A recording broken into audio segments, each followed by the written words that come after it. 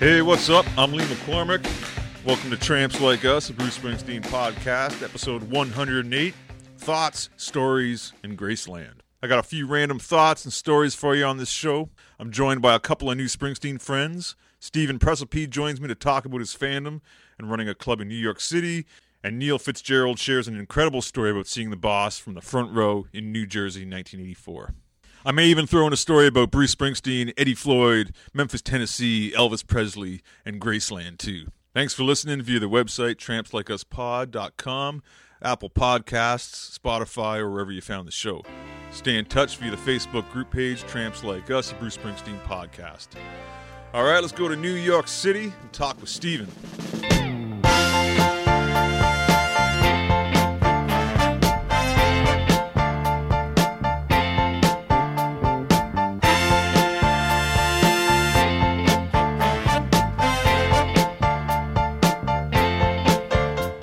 I'm talking to Stephen Pressapie, another great Springsteen fan. How you doing, Stephen? Good. How you doing? Good, man. Thanks for talking to us about Springsteen and some of the stories and your background with the Boss and the band kind of thing. Do you remember when you first kind of became a fan, when you heard that first song? Yeah. First, I'll tell you, the first song was 10th Avenue Freeze Out in college in 1977. Yeah.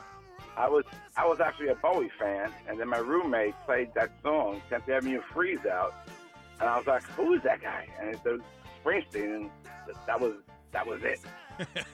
you're in. That was it. Yeah, you went out, grabbed Born to Run, and that's where it all started. Not only that, we used to drive an hour away to Buffalo and buy all these bootlegs that came in these psychedelic colored albums, and we bought every single there was out there. I had a big collection. That's awesome. It's crazy. Where are you from, Stephen? Yeah. If you're driving to Buffalo, where are you originally from? Back then, I was going to college at Brockport State. Right. But I'm on Long Island. I live on Long Island. Cool. So when was your first concert? I assume you've seen him a few times? Man, I saw him in probably 77 at Cornell. I saw him in small places, man. Cornell University. Yeah. I actually gave Clarence a song that I wrote. I wrote a poem for my college newspaper, and Clarence came out the back door, and I gave him this song and said, give this to Bruce. Yeah, he might be looking for some new lyrics, yeah. Over the War Memorial in Syracuse. That's another small place. And then I saw him a million times in all different places. I had a rock and roll club on Bleecker Street in 1980. And I had some of these street guys on my stage. Gary Talon played on my stage. Vinny Mad Dog played on my stage. Nice. Half of Southside Johnny's band. Patty Skelfer. One of my first acts was Susie Tyrell and Lisa Lowell as a duo in my club. Mm-hmm.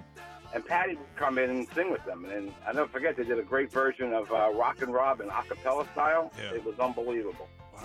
I used to hang out with Patty. I used to go to her apartment and stuff to watch the dog when she went away. That's cool, man. So I guess a lot of these guys were just not really gigs, but just kind of, they're in the area, they're in town, they kind of just show up and they're just jamming with whoever you got booked at the club kind of thing? Exactly.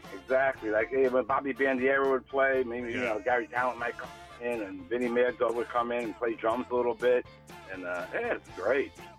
Yeah, those are the great moments. The moments you don't hear about, right? The ones that don't get publicized. I guess Bruce never came in though. Did Bruce ever show up for an encore or anything?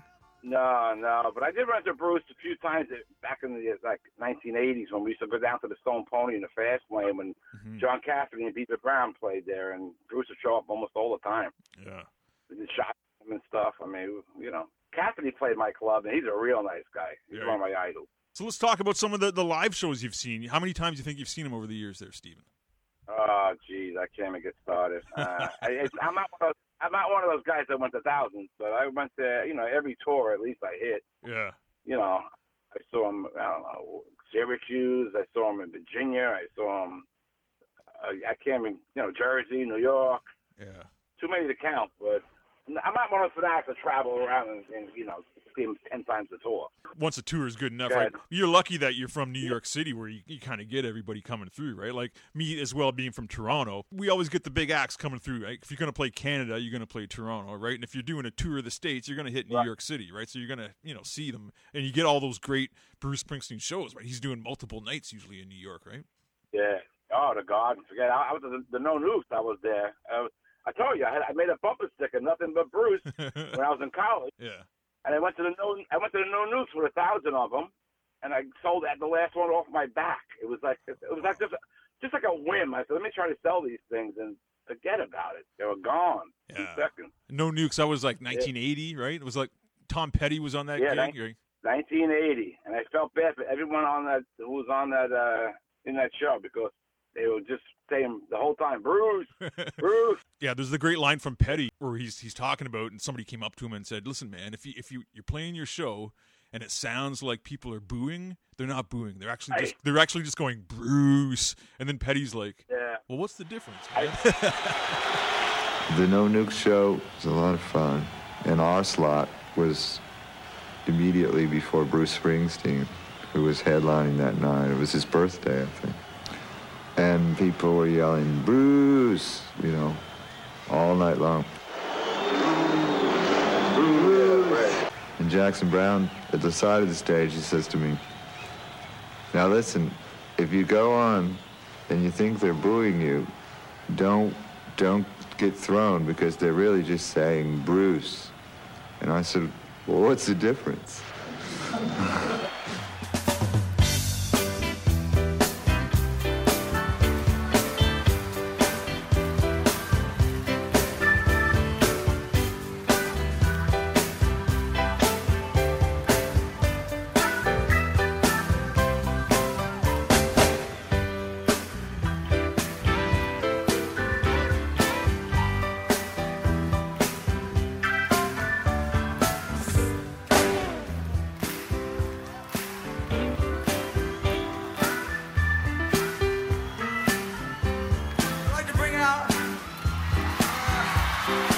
Jackson Browne.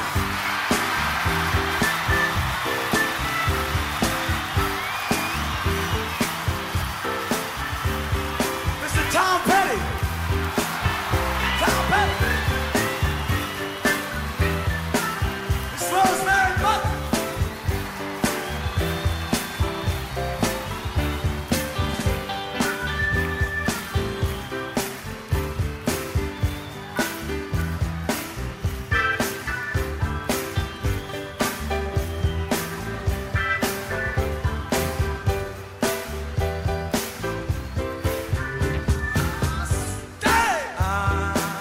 Just a little bit longer. We wanna play. Just a little bit longer. Mommy don't mind, and your daddy don't mind. Take a little time and leave it all behind and say, song. Oh, won't you stay just a little bit longer? Please, please, please, say you will, say you will. Just put your sweet lips on mine. Tell me that you love me all the time. Won't you stay just a little bit longer?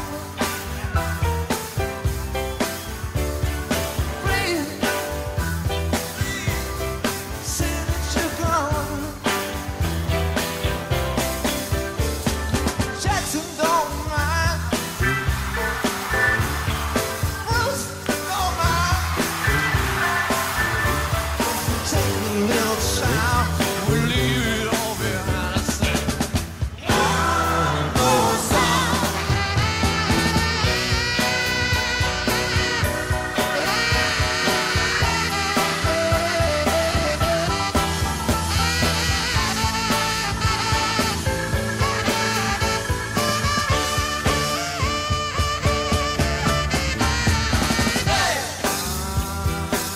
Just a little bit longer.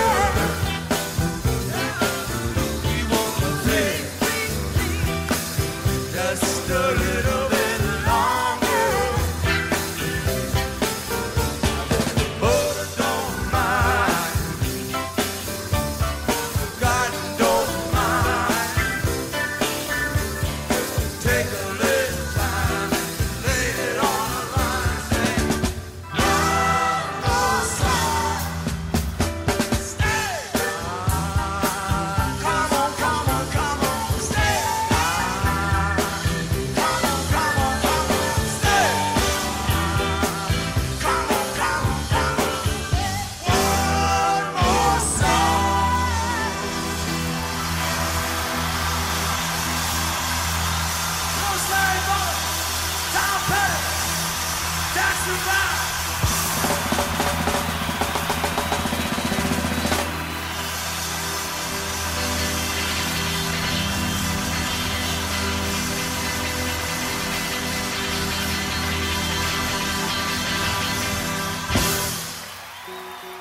I felt bad. It was more like a Bruce concert than anything else. Yeah. You know, he stole the show. I watched the No Nukes on the you know, you can watch it on TV. Yeah. You can rent it with it. I had so many bootleg songs before they were on records. That was crazy. Yeah, you were collecting records, and you were kind of getting to bootleg shows. And the thing with Springsteen bootlegs too, there's all those like unreleased songs and from the vault that you're like, where did these songs come from, right? And back then, before he was releasing these box sets with all the extras, the only way you could get them was on the bootlegs, right? He was doing Ties That Bind, like in the Darkness tour and Independence Day during, you know, way back then. He was doing these songs. Yeah. And we loved it when the new songs came out. You know, we were like, what the hell is that song? Yeah. Ties That Bind live is so much better than the record. Yeah, well, everything he does live is usually better than the record too, and that was the era too where you didn't have YouTube. An artist could go out and perform a song, and you wouldn't have to worry about it kind of showing up on YouTube the next night, right? Obviously, there was bootlegs, but it was harder to find back then. These days, if Springsteen debuts a new song in concert, like it's gonna be everywhere the next day, kind of thing, right? So, you're right. Can you pick one show, Steve? Can you pick one show your favorite time you've seen Bruce? I could tell you. I can tell you a funny story, but I'm not going to tell. I was there in Virginia when he played with my friend who was dating Patty Sculper at the time, right? And I was there the day that he told me that you're going to read in the paper tomorrow that you're seeing Bruce. I was there the day he got dumped for Bruce. I don't think it came out that they were together till it was after the tour, right? Like Tunnel of Love era.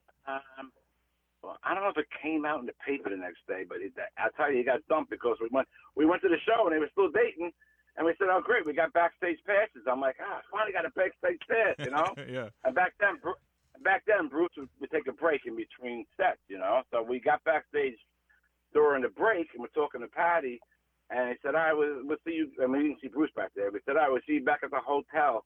We'll see you back at the backstage after the show. And she goes, "Nah, we're doing a fast break tonight. We're going back to the hotel." So I'm like, "Damn, I'm not going to get backstage with her first pass." We were up to the hotel, and she never showed up. And that was the end of it. That was the end of their relationship. Well, it was around that time. I don't even remember when the tabloids, those photos came out. Before they announced that they were together, there's shots of like Bruce and Patty like in a hotel room, like on a balcony in their underwear, kind of thing. Yeah, Rome. That was in Rome. Oh, Rome. Yeah. Okay. That was like a month later, I think. Yeah. Yeah, I'm not great with the dates, but I was there. I tell you that. Yeah, man. You got a favorite band member besides Springsteen? Obviously, who's your favorite member of the E Street Band? Nah, I don't have. I guess I would say Clarence back in the day, but no, I don't have a favorite. I met Gary a couple of times, but nah, no favorite. What about lately, right? Like 2020, there's nothing to do. There's no concerts, right? Have you been digging any of the new stuff that the band's been doing? Did you get like Letter to You, like any of the Steven Van Zandt records? Are you keeping up on that stuff? I actually saw Steve Van Zandt at the Paramount about, I guess, right before COVID last year. Yeah. So I took my daughter. It was a great show, man. Right. Yeah. And my friend Jack Daly is actually playing bass with Steven now. So that was very cool to see him. Nice, awesome, man. But lately I'm hooked on I tell you the truth, I'm hooked on the Magic album like that. That's the album I play the most lately. I don't know what it is, but I'm a little older now. I have a cigar and I barbecue with a little martini and I put Magic on, and it's a nice, good, not crazy record, and just good music, Yeah, I love that one a lot, Steven. That's the one I say is like his last great album kind of thing. Like The Rising was good. The Magic, I think, is a high point. I don't think he's gotten better than Magic since that, though. But that's a really good record. Right. It's a good E Street Band record. The production's pretty good. Might be a little bit too shiny, but that's a good one, man. Yeah, I like every song on that. It's a good, it's not like Born to Run or Darkness or anything, but it's a good album. Yeah, well, those are, that's a high bar to compare it to, right? Those classic albums he made in the 70s. Yeah, those were ballads. Yeah. I mean, it was unbelievable. Yeah, so you've met a few of the band members, but you've never met Bruce, eh? Yeah, I told you I did. I met him. I met him a few times at the fair. Yeah, I also met Clarence. Clarence had a bar in Red Bank. I forget the name of the bar. But I went to see Dave Edmunds there, and Bruce was sitting on the end of the bar, and I met my friends, and he went on stage and did from Small Things, Mama, Big Things Will Someday Come. Yeah. Nice. Unbelievable. That's awesome. Yeah. At 16, she quit high school to make a fortune in the promised land. She got a job behind the counter in an all-night hamburger stand. She wrote faithfully home to Mama.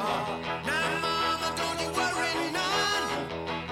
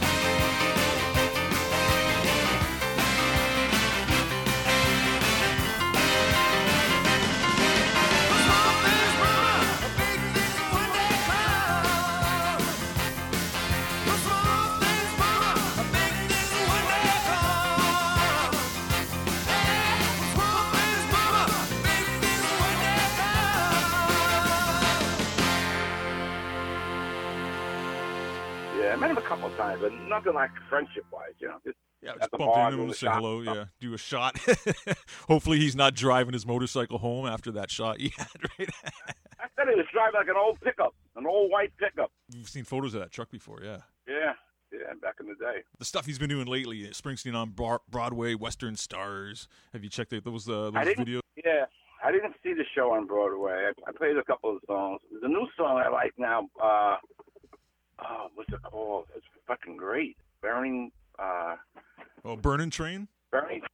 Yeah. Yeah, that's a rocker. Man, the beginning of that song, I'm like, this is great. I said that to all my friends. I'm like, this is a great new song by Bruce, man. Yeah, man. It shocked me. Still Yeah, got the it. other ones are more mellow, but that's a rocker. Yeah, for sure, man. Good stuff. Still got it. You kind of casually mentioned you were playing in a tribute band, Tramps Like Us, right? That's kind of how we kind of connected, the tribute band, Tramps Like Us. Well, they started in, I would say, about 82, I would think it was, when I had the Rock and Roll Cafe on Bleecker Street. Yeah. And I had a bunch of tribute bands. I had the Doors tribute band called Thought Parade. I had Four Sticks doing Zeppelin. And this band came in doing classic rock. It was called The Whole Thing. And they were a pretty good band. They could play Petty and everything else. But when they did a Bruce song, I said to the guy, Mark Salor, who's the lead singer still, I said, Mark, why don't you guys do a Springsteen tribute band? This way and call it Tramps Like Us. This way I could book you a lot more. Next thing you know, they do it, and it's one of my best bands, and they're playing to this day. They played the Meadowlands before the Super Bowl or something outside. They play big places now. They put on some show. That's cool. Were you like a member of that band? Did you play like an instrument there, Stephen, or were you just booking them or just kind of managing? No. It was my club. It was your club. You were my just kind of club. working with them and booking them as a band in your club, right? Yeah, I just paid them to play for me, man. I don't play anything. Nice. Yeah. You get to pick the set list. Did We you had- make some requests there? Nah, I just whatever songs they could learn. I mean, now they know every song, but back then they had to learn really quick to do the tribute band thing. You know. Yeah, for sure. Yeah, You can check them out on YouTube and everything. They're unbelievable. definitely. Tramps Like Us. And they're out of New York. They're a New York band. Yeah, New York band.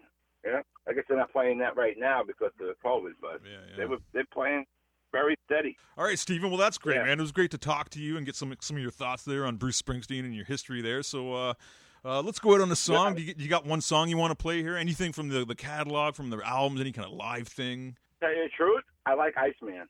Iceman. That's a dark song, man. Slow song, yeah. I heard that song years. That song is so old, Yeah. probably in the late '80s. And I love oh shoot, it's gonna kill me now. I'm trying to think of the Loose Ends. I like Loose End's a too. great one too. Yeah. Another great. Both off that Tracks box set that came out, all those unreleased songs, right? So Iceman, he's played live a few times, but that the version off Tracks is really good, man. Let's play that one. Yeah. Cool. All right, you got it. You got it. All right, thank you, Stephen. That was so great talking to you, man. Call me anytime. I got plenty of stories. Sleepy town ain't got the guts to budge. Baby, this emptiness has already been judged. I wanna go out tonight. I wanna find out what I got.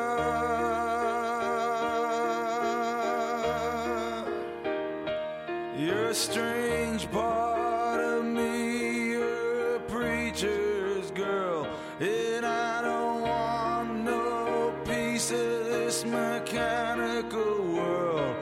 Got my arms open wide and my blood is running hot. We'll take the midnight road right to the devil's door, and even the white angels of Eden with their flaming swords won't be able to stop us from hitting town in this dirty old Ford.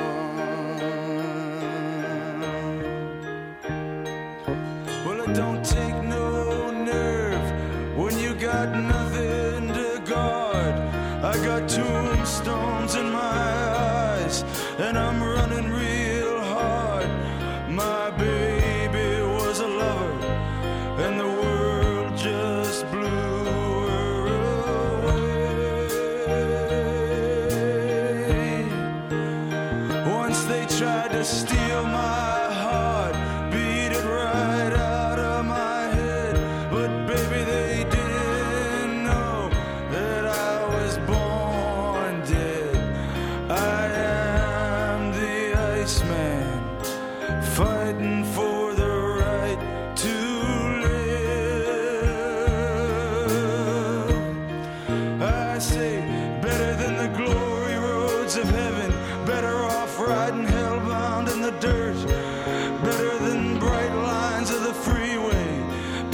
the shadows of your daddy's church.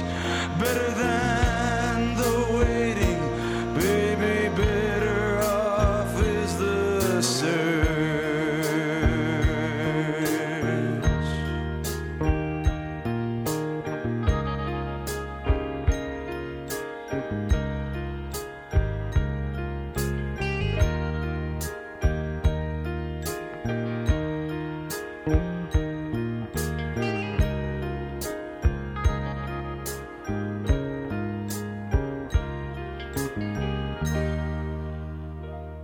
I love Elvis Presley, and Bruce Springsteen loves Elvis Presley.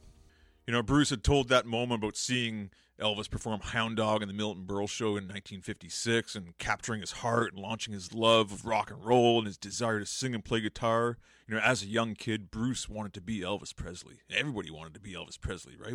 What guy didn't want to be Elvis Presley in the 50s? I love that story of Bruce hopping the fence at Graceland trying to meet the king. You know, at Elvis's home, Graceland in Memphis, Tennessee, there's this long brick wall lining the front of the property, and the music gates guard the driveway that goes up to the house, right? There's a little security booth there. Fans would often gather around the wall and gates trying to get a glimpse of Presley. Elvis would frequently stroll down to the gates and say hello to the fans and sign autographs. So Bruce and the E Street Band, they're playing the Ellis Memorial Auditorium in Memphis, Tennessee, April 29th, 1976. This is on the Born to Run tour. For this show, the great Eddie Floyd, you know, my favorite soul singer, Stax legend Eddie Floyd, joins the E Street Band and Bruce for the encore, and they do his tunes, Raise Your Hand and Knock on Wood. It was such a great moment. Let's go back and hear what that sounded like. Let's play a bootleg from that show. We got Eddie Floyd singing with Bruce Springsteen and the E Street Band, playing some Stax soul on a Thursday night in Memphis. Everybody, yeah. I don't wanna lose. Everybody clap your hands. Good thing. Listen, that I got. If I do, I will surely lose a lot. Or surely better than any love I know. It's like thunder, lightning. When you love me, it's lightning. Everybody, on wood. Come on, yeah. I'm not superstitious. Come on, bounce it. I can't take no chance. Got me spinning, baby. Baby, I'm in a trance. Lost your love is better. Oh, than any love I know. It's like thunder, lightning. When you love me, it's lightning. Everybody, on wood. Everybody clap your hands one time. Come on now. Love. All out. All out. All out. It's no secret that woman, in my loving cups. Honey, you see, to it, yeah. That I get it now. Just one touch from her now. Knowing me so much. It's like thunder, lightning. When you love me, it's lightning. Everybody, oh, come on.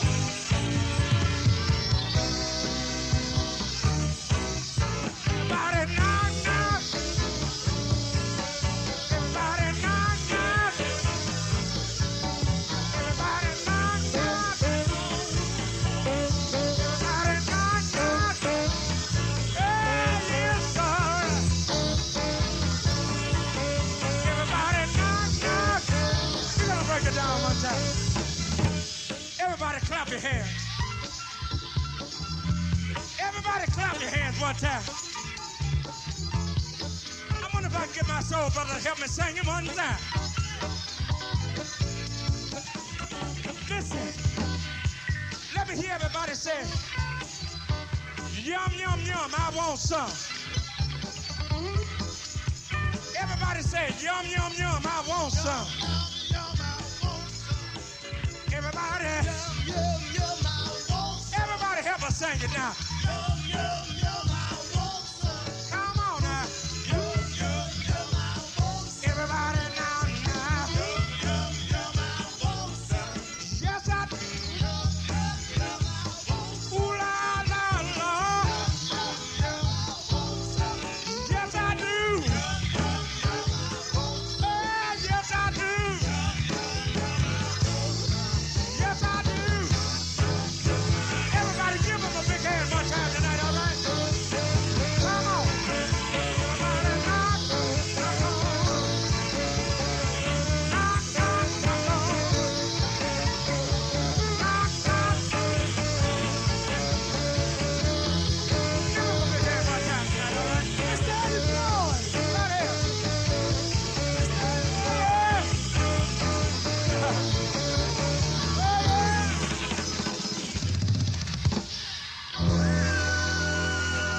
It's Daddy Floyd. That's the man that wrote the book. That's the man that wrote the book, so clap your hands. You know, there's a cool photo of Bruce and Eddie backstage after this gig, smiling and having fun. I don't know what they're doing, but it looks like Eddie's rolling a fucking big joint. It looks like he's got these big rolling papers in his hand. I don't know. Bruce has told the story of what happened after that gig a few times. You know, he's introed his reinterpretation of Follow That Dream with this story on the Born in the USA tour. You know, I dig Follow That Dream. That was an Elvis song, and he took it and he rearranged it, adding new lyrics. I think I played that version on one of the early Loose End episodes with BJ Cramp, where we talk about outtakes and kind of B-sides and non-album tracks. And recently, Bruce retold this story on the Graham Norton BBC talk show. And in terms of Elvis, is the story about Graceland true? Me raiding Graceland, you mean? Yeah, well, when Elvis was still alive. It was 1975, and we were in Memphis, and Stephen and I wanted to go to an all-night diner. It was around 3 a.m. We got in a taxi. The taxi cab said, yeah, but there's one right out by Elvis's house. Elvis's house? You know where Elvis lives? Take us there right now. Taxi driver took us to Graceland, and I got out. I saw there was some lights on in the house, because you could see the house wasn't far up the drive. Yeah. Gates were locked, the stone wall. I looked at Steve. I said, Steve, I'm going in. and the taxi driver said, hey, man, don't go in there. They got big dogs over there. Don't go over that wall. I said, well, when's the opportunity going to come again? I jumped over the wall, ran up the drive, got to the front door. And I was just about to knock on the front door, and a security guy came out of the bushes. And he said, Dad, can I help you? And very casually, like, Yeah. I said, yeah, is Elvis here? You know? I said, well, Elvis is in Las Vegas. I said, okay, well, can you tell him, and I generally don't like to do this, but that Bruce Springsteen was here. And he may not know who that is, but I was just on the cover of Time and Newsweek. For you young folks, they were magazines. They says, yeah, I was just, and could you tell him? Yeah, I'll tell Elvis. And he came down and walked me out and let me out of the, that's as close as I ever got to Elvis Presley. Wow. Good.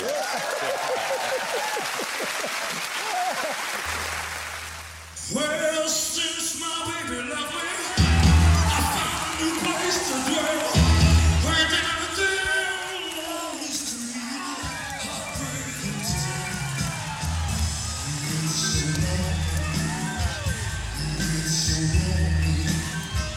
you get so lonely, you could die. Well, up and upstairs keep flowing. Everybody just flirts, just a flame. Living with so on the street.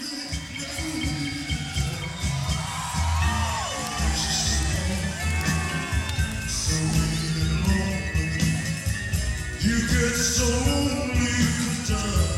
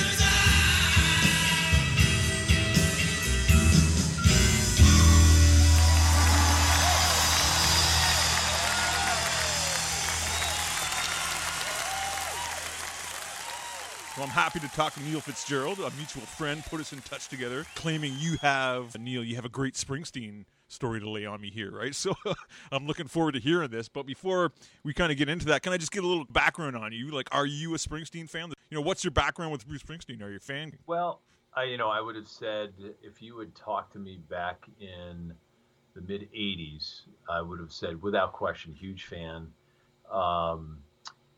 I think my musical taste just kind of veered differently as his became a little bit more kind of gritty and somber. I think the last purchase of an album that I made, it was vinyl, was Nebraska. Wow, wow. And, yeah, and I've listened to a lot. Look, the guy can write a song. There's no question, right? Yeah. And but I really became a fan. I tell you, I probably owe it to my brother Jim, who was in college at the time, and he had Born to Run on his record player in his room, and it was 10th Avenue Freeze Out was probably the song that I started with, and I would just play it over and over again because I was like, God, this is a great song. Yeah. And then once I let the album play through, and then it flipped back over to Thunder Road, that was really the next song that really, I always liked Born to Run. Yeah. And I love that whole album. Every song, it's just that. And I went back and I listened to kind of everything before coming here today.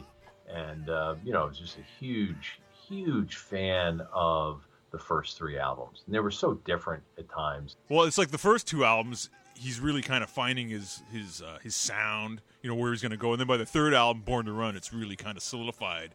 And there's where he's kind of jump off for the remainder of his career, right? So, right. Have you ever seen him live? Probably about 10 times. Really? Yeah. Yeah. I between 19, I might have been in 79.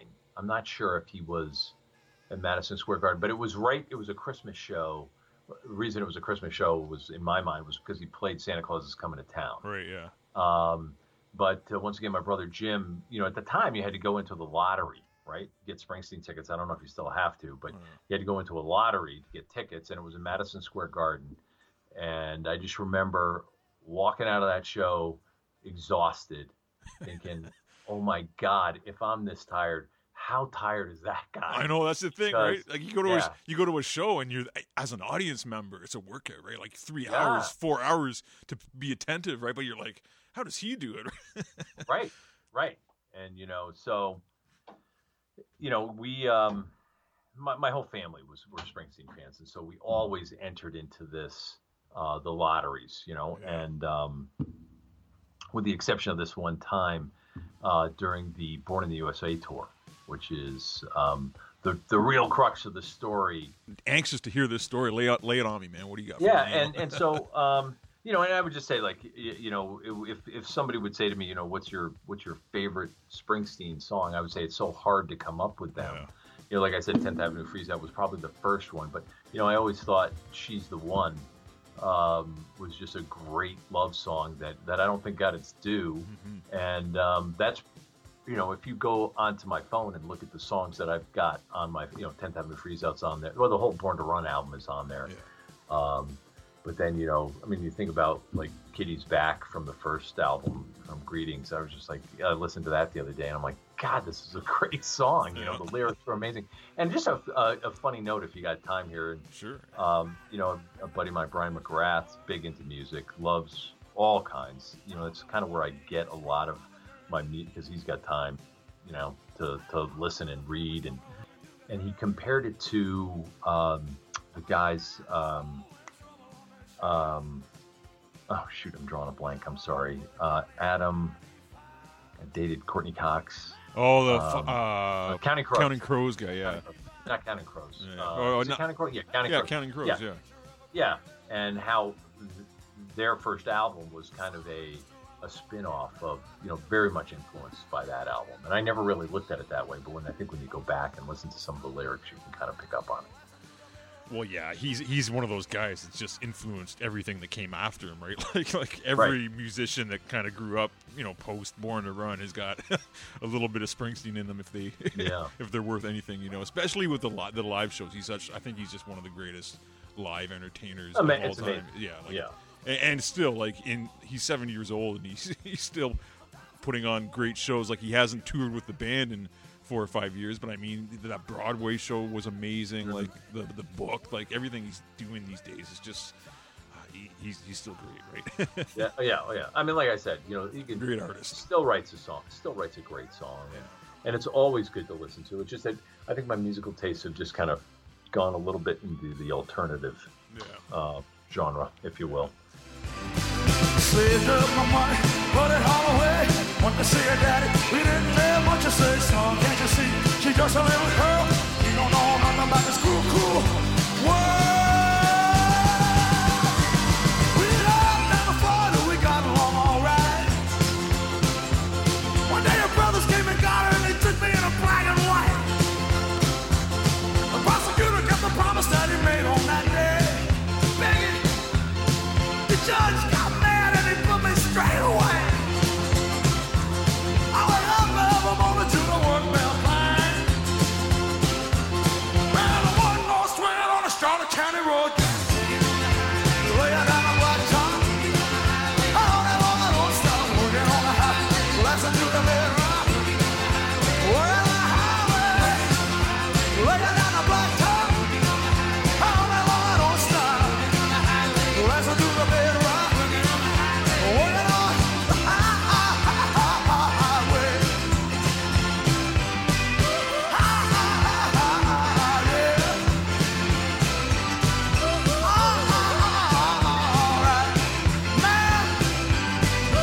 We've been working all year long,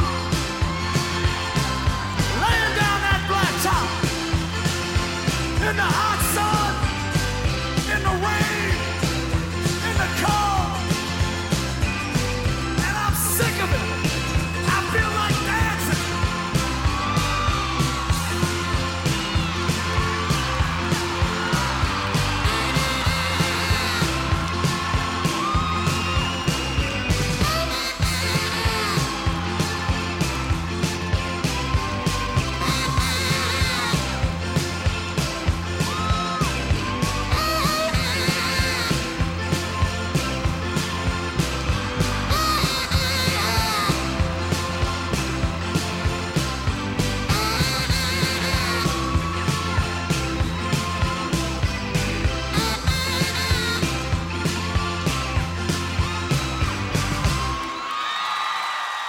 So back in '84, at the time it was called the Brendan Byrne Arena, Right. in New Jersey. the Meadow. Yeah, the Meadowlands. Yeah. Yeah, and it was I wasn't even supposed to go to the show. My younger sister, at the time, was dating a ticket scalper, and for her birthday, she asked for front row seats to see Springsteen, and he got her the tickets. I think she actually had to pay for them.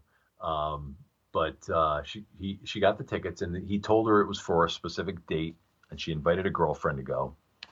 And they went and they showed up to the show. They went to the front, literally got to the front door of Brendan Byrne. And the guy at the door said, "I'm sorry, ladies, but these are for next week."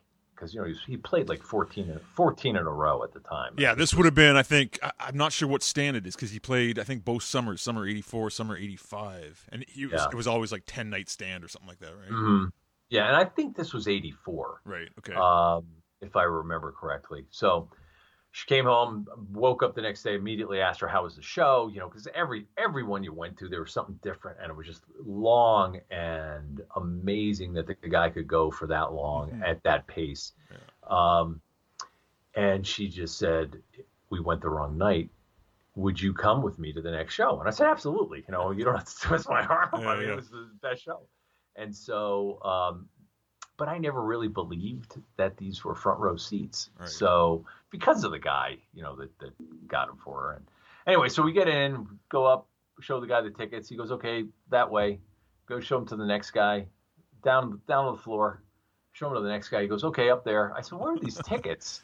And the guy goes, the front row. I'm like, the front row? He's like, absolutely, right up by the stage. So I'm like, oh my God, I've got front row tickets to see Springsteen. We go up there and we get up to the front row. And we were kind of, I would say about 10 in from the aisle. And I noticed that everybody was putting earplugs in. Yeah. Well, neither of us had earplugs. And I'm like, okay, I'm screwed. And because right in front of me was, obviously the stage, which was probably about 4 feet high, I guess, maybe 4.5 feet high,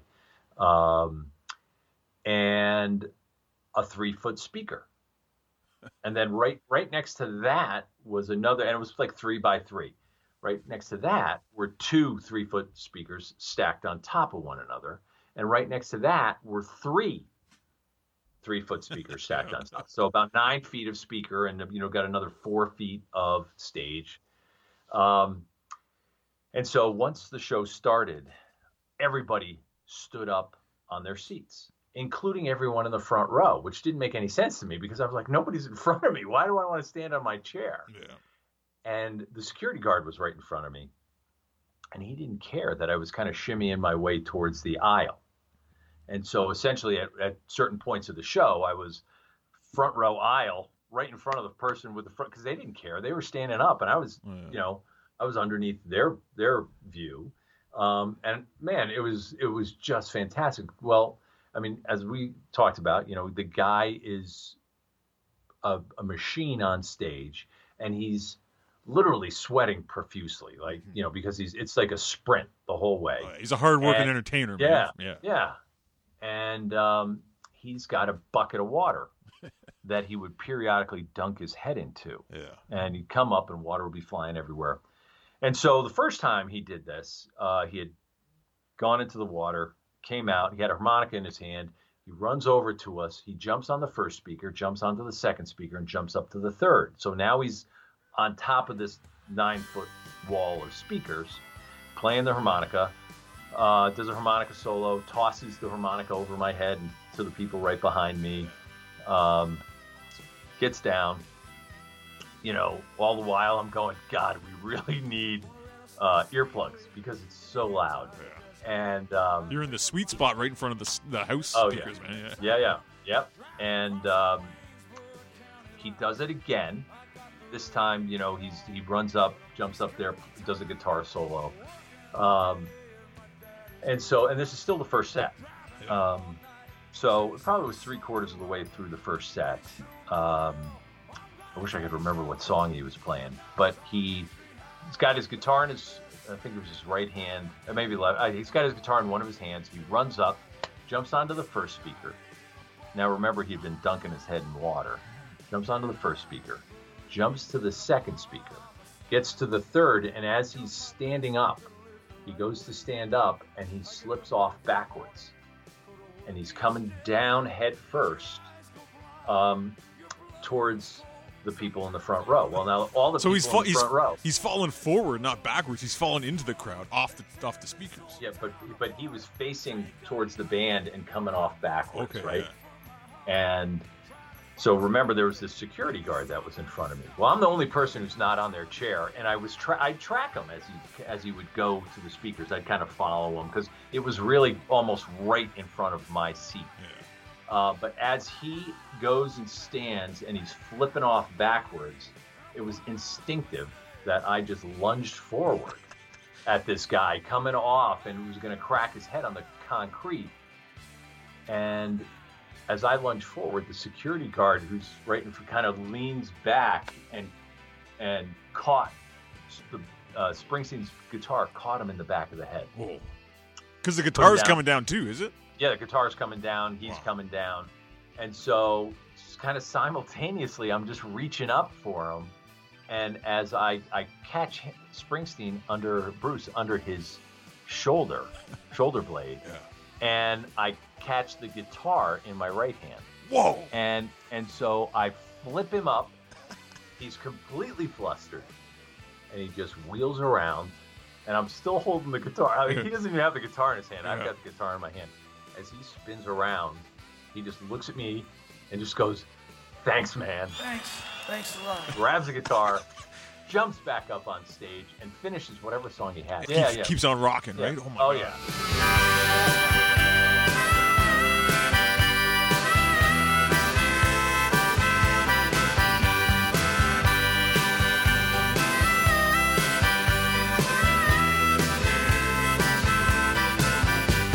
The dark cloud rising on my desert floor. I pack my bags and I'm headed straight into the storm.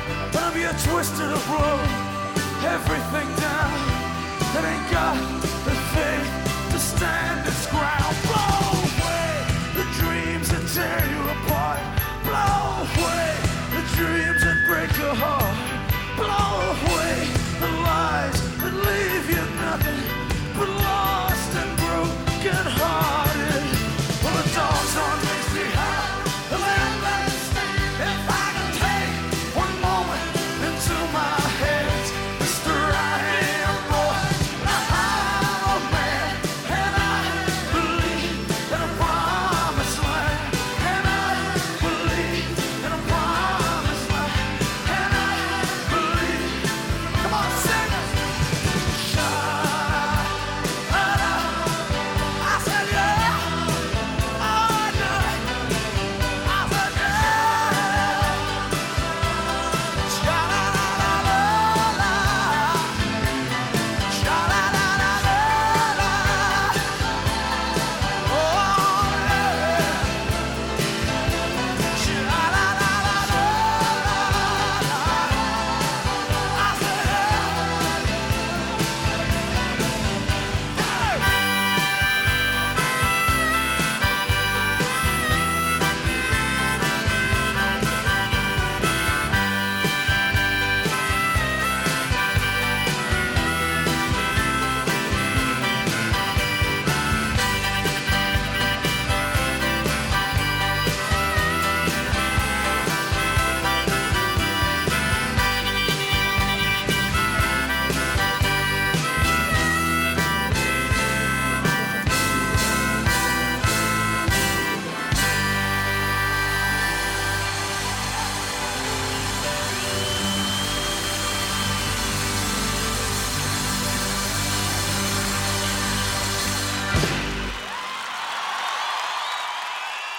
And to finish it off, he climbed back up on top of the speakers and just kind of pointed down at me. It was just comical the whole time. The crowd is patting me on the back. And the poor security guard, he got crated off because he was bleeding. He got hit in the back of the head with a Telecaster. Yeah, and he kind of caught all the press the next day. If I don't even know, I know Springsteen might have even made a comment for the guy, or might have gone to see him. I'm not even sure, but at the time, when I first discovered Springsteen, I lived in a little town called Richfield, Connecticut, and we really didn't have we had a radio station, but it was kind of, they played a lot of Springsteen, but we moved to Stamford, Connecticut, which was in earshot of New York. And there was a radio station, WNEW, that was like, they worshiped Springsteen. They were considered a progressive station, but they just played a ton of Springsteen. Yeah. And so my brother was telling me, because, first thing my brother Mark did was called me, say, how was the show? I tell him the whole story. And he's listening to the radio, and he claims that what they said was, an alert fan caught Bruce Springsteen as he fell off the stage last night at the Meadowlands. And so that's my 15 minutes of fame. I'm the alert fan. That's amazing, man. But everyone used to say, you got to reach out to the guy. I'm like, how? How do you reach out to Bruce Springsteen? Remember that time I wonder how many times something like that has happened to him, where he's been like, an inch from really hurting himself, and it's something just steps in. Like I assume when you're on stage and someone like that working that hard, you just kind of get, you feel invincible, right? Like you can do no wrong. And like after doing it for so long, you become confident, and all of a sudden it just takes one thing, right? Just a little bit of water and just slip forward. And who knows, if you had been standing on your chair like the rest of the people, you might not have had the wherewithal or the ability to catch not only 165-pound Bruce Springsteen in one hand, but that Telecaster in the other hand. Right. And that's potentially the story that I tell most people. Oh, I've held that guitar in my hand. Yeah. And they're like, well, what do you mean you held that guitar in your hand? And I'm just like, well, let me tell you this story. And that story has been, I should almost apologize to my friends that are going to listen to this. A few of them have heard it so many times their eyes roll whenever I tell the story. It's amazing. Well, it's a great story, man, and it's no fishtail, right? There's proof. People people saw it happen. Right? So my sister was with me. Yeah. And I went to Villanova, and I was going back for one of the reunions, and it's a guy that I knew. We weren't that tight, but this guy Sal comes up to me, and goes, Neil, I got to ask this question. I was at this Springsteen concert. He goes, he fell off the stage. It looked like he fell right in your lap. And I'm like, man, I caught him. Wow. And so, there are a couple of people who would confirm, but I can easily get my sister Karen to confirm the details of the story, because she was right there. Man, well, you must have been fired up for that second half of the show. Like after having that moment, and you'd be like, "Hey, man, this show would have stopped if it wasn't for me. And now we're going to enjoy this second half." You must have been just the best time, I always say that I don't know how many shows he could have done if it wasn't for me. Mm-hmm. So that's my claim. That's amazing, but, Neil. But every one of those shows, it just was fantastic. I mean, I think I've seen a lot of great shows, and I saw Elvis Costello when he was young and angry. I live out here in Colorado with Devin, and there's I don't know if you've ever been out to see a show at Red Rocks, but they're absolutely fantastic shows. Oh, I'm so jealous. I love that venue. There's so many great shows happen there, and they film DVDs and videos, live concerts. It's so amazing there. Yeah, it's an incredible place to see a show. And does it sound good there too? I assume. Oh yeah. I mean, honestly, I think the best seats. Like a lot of people like to be up close. I think if you're dead center at Red Rocks, that's really the sweet spot right there. Yeah. Because I mean, you literally have. The Red Rocks of that area are a natural amphitheater. I mean, they're well above the crowd, right? You've got these huge walls, and even the stage is almost you kind of look at it and you go, God, is that natural, or do they like blow out part of it to make it look like that? Yeah. But just and you got Denver down in the valley, so it's just an amazing place. That's awesome. One day, hopefully, yeah. All right, Neil, that was great, man. Well, you were an unsung hero back then, but I'm happy that we were able to sing your praises on this show. And I got to thank you on behalf of myself and the rest of the Springsteen community for saving our hero that night, man. And yeah, well, we're all welcome. A lot of great music came after it. With a killer graces and a secret places no boy can't fit. With her hands on her hips, that smile on her lips, she knows that it kills me. With a soft French cream, standing in the door like a dream, I wish she'd just leave me alone. French cream won't soften those boots, won't break it heart of stone. With a long hair fire and her eyes that shine like the night sun. Whoa, she's the one, yeah. She's the one, yeah.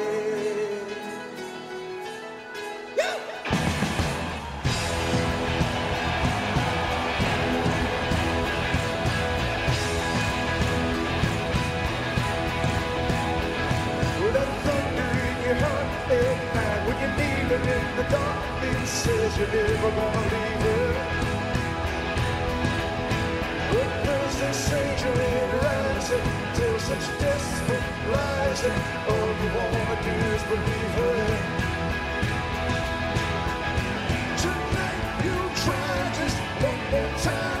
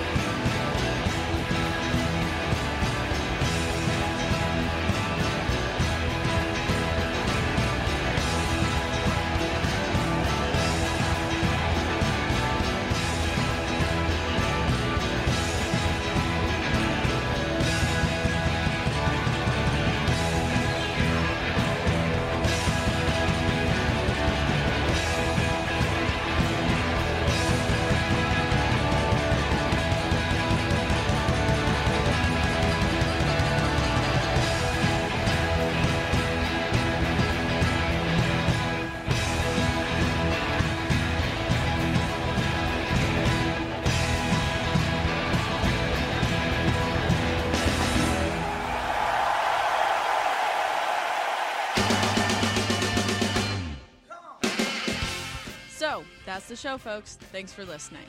You can find us on our website at trampslikeUsPod.com, communicate with us on Facebook at our Tramps Like Us podcast group page. Tramps Like Us podcast is a non-profit audio fanzine created by fans for fans and is available for free. We are not affiliated with Bruce Springsteen or Columbia Sony Records. If you've heard any music you like, please find it and purchase it from brucespringsteen.net, Amazon, your local record store, or wherever music is sold. As always, gratitude and respect to Bruce Springsteen and all past and current members of the heart-stopping, pants-dropping, hard-rocking, booty-shaking, earthquaking, love-making, Viagra-taking, history-making, testifying, death-defying, legendary E Street Band.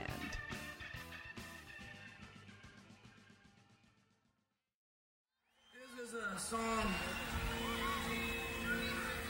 Was an old Elvis Presley movie song. I always liked it, and that's the first thing I remember when I was a kid. Was I'd come downstairs in the morning, and my mother would always have the radio on while we were eating breakfast before we went to school. And I can remember, I guess I was 9 years old, that Sunday night when Elvis came on the Ed Sullivan Show. You know? And it always stayed with me. In 1975, we were in Memphis on the Born to Run tour. And I was but a young lad at the time. But it was late. It was around 3:30 in the morning, and me and my guitar player, Steve, we called up a taxi cab to come and take us out to Elvis's house. And the cab came, and he drove us out to Graceland. And we got out. I remember the night was real quiet. And we looked through those two gates with the guitar players on them. And I could see a light on in the second floor window. So I said, Steve, man, I gotta try. And I jumped up over the wall. I got down on the other side, and I started running up the driveway towards the front door. I don't know what I was planning on saying or doing. But just as I got there, I started to knock, and a guard came out of the woods and asked me what I wanted. I said, geez, Elvis home? He said, no, Elvis isn't here right now. He was pretty nice. He was talking to me like he expected me or something. He said, no, he's gone away. And I told him that I was a guitar player, too, that I had my own band, and that we played in Memphis that night. And I told him that I had my picture on the cover of Time and Newsweek. I really did once. But, I don't know, nothing worked, you know. So he took me by the arm and he put me back out on the street. And Steve said, did you meet him? No. But, wasn't too long after that a friend of mine called me and told me that he died. And it was hard to understand how somebody whose music had come in and taken away so many people's loneliness made you feel like you were part of something. And whose music I know when I was young, gave me such a reason to live, or made me feel the promise of life, could have died so tragically. And I guess you gotta be careful. It's easy to let the best of yourself slip away. But I'd like to do this song for you tonight, wishing you all the longest life with the best of everything.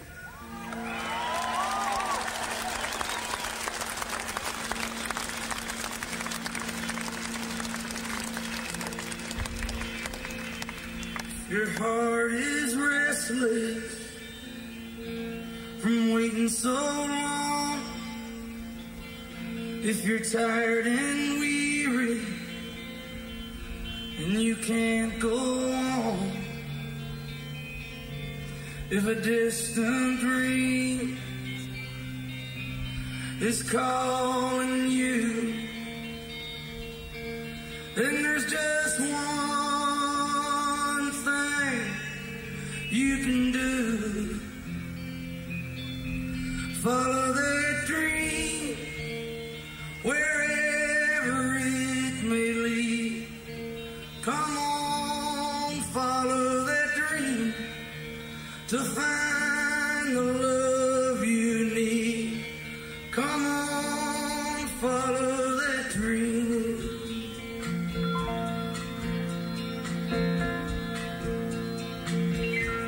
Now I've been searching for a heart that's free, searching for someone to search with me. Now I need a love I can trust. Together we'll search for the things that come to us in dreams, wherever they may lead. Come on, follow that dream to find the love you need. Come on, follow that dream.